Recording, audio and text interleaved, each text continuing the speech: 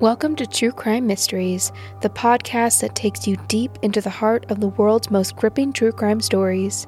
I'm your host, Megan, and I've spent years researching, investigating, and seeking the truth in dark corners where most people dare not look.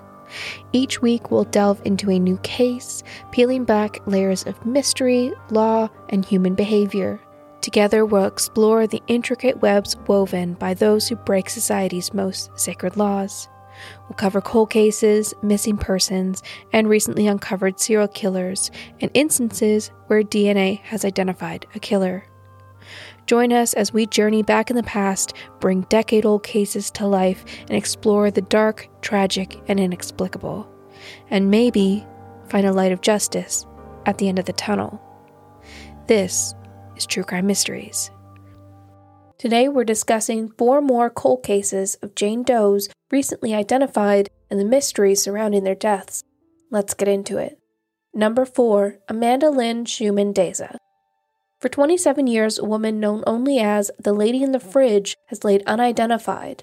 In March 1995, a bottle picker searching for bottles and cans came across a submerged refrigerator in the Whiskey Slough Canal near Bacon Island Road in Holt, California. Curious, he waded over to the fridge and opened it up to inspect its contents. The fridge door had been tied shut, and when he opened it, he made a disturbing discovery. Inside the fridge was the body of a young woman. Her hands had been bound with tape, and a sock had been stuffed inside her mouth. The authorities were immediately called, but none of the attending officers could have prepared themselves for what they were about to see. The medical examiner determined that the woman had been submerged for around 6 months. However, the internal temperature of the fridge had been quite warm, which had led to accelerated decomposition. They estimated the time of her death to be somewhere in October of 1994. In the report, the medical examiner noted that the woman was Caucasian with strawberry blonde hair, 110 to 103 pounds, between the ages of 29 and 41. Her cause of death was determined to be blunt force trauma, and investigators were keen to uncover her identity, but that would be easier said than done. Jane Doe became known as the Lady in the Fridge, and missing person reports from across the country and beyond were cross-referenced with her details, but no one matched. Investigators continued looking into her case, but it became colder and colder as the years went by. Each year, investigators would glance over the case files, hoping something new would stand out, but nothing ever did. Her details were entered into NamUs, but still no leads came up. Then in 2022, the San Joaquin County Sheriff's Office contacted Othram, asking for their assistance. The skeletal remains of the Lady in the Fridge were handed over to Othram, who were able to extract a DNA profile. Using genealogical techniques and databases, Othram was able to find the possible mother of the Lady in the Fridge. All the San Joaquin County Sheriff's Office had to do was obtain a DNA sample.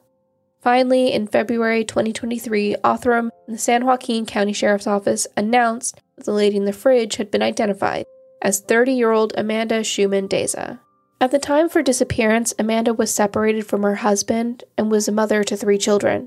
According to friends and family, she was last seen in Napa, California, at an unknown apartment complex with an unidentified male friend who she had met at a rehab facility.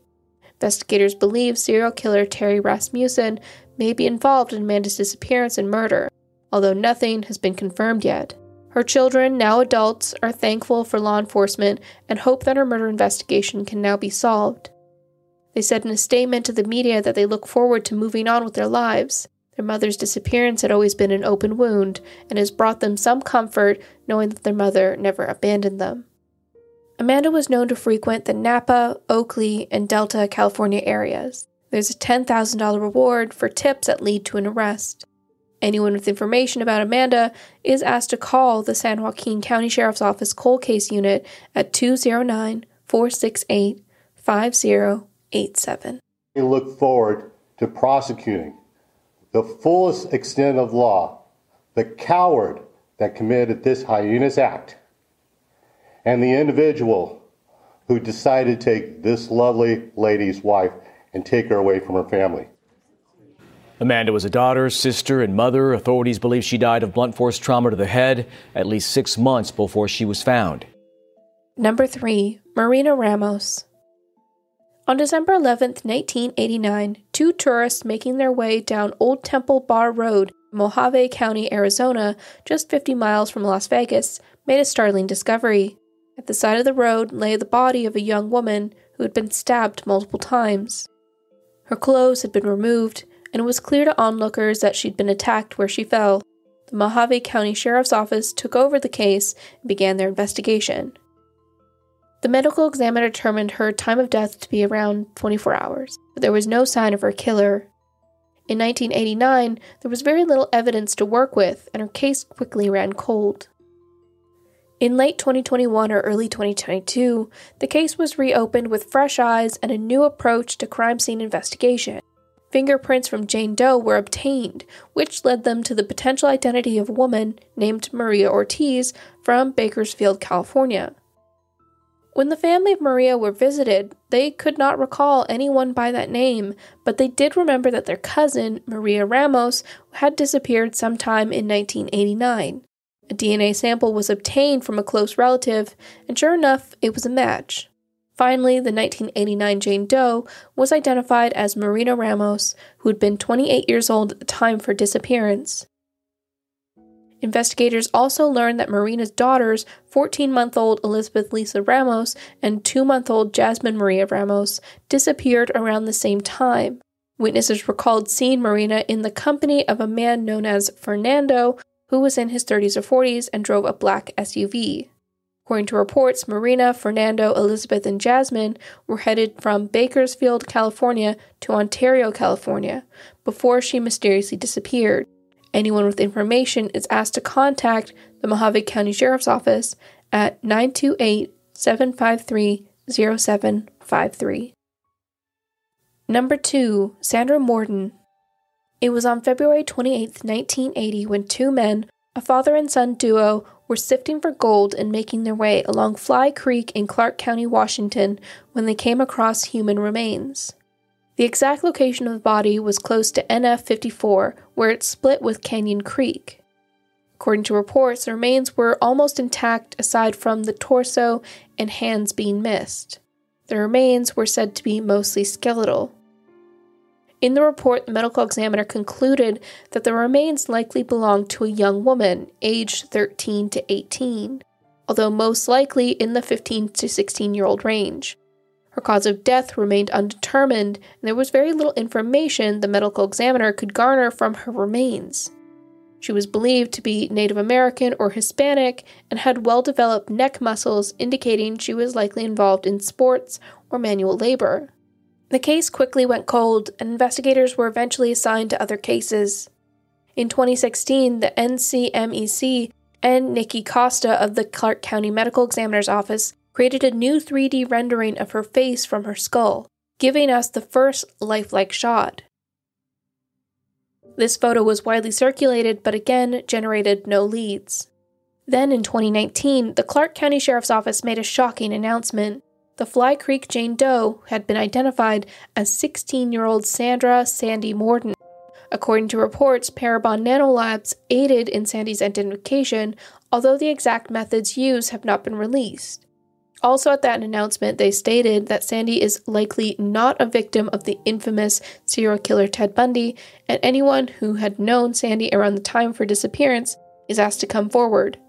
Sandy was born on April 29, 1962 in San Francisco, California, with the family moving to Washington State when she was still young.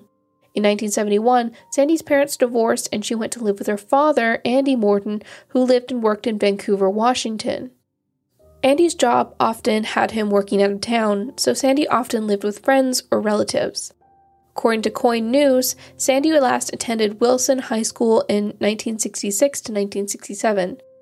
She was due to enroll at the Newburgh High School in late 1977, but failed to attend her first class. Ever since then, her whereabouts had been unknown.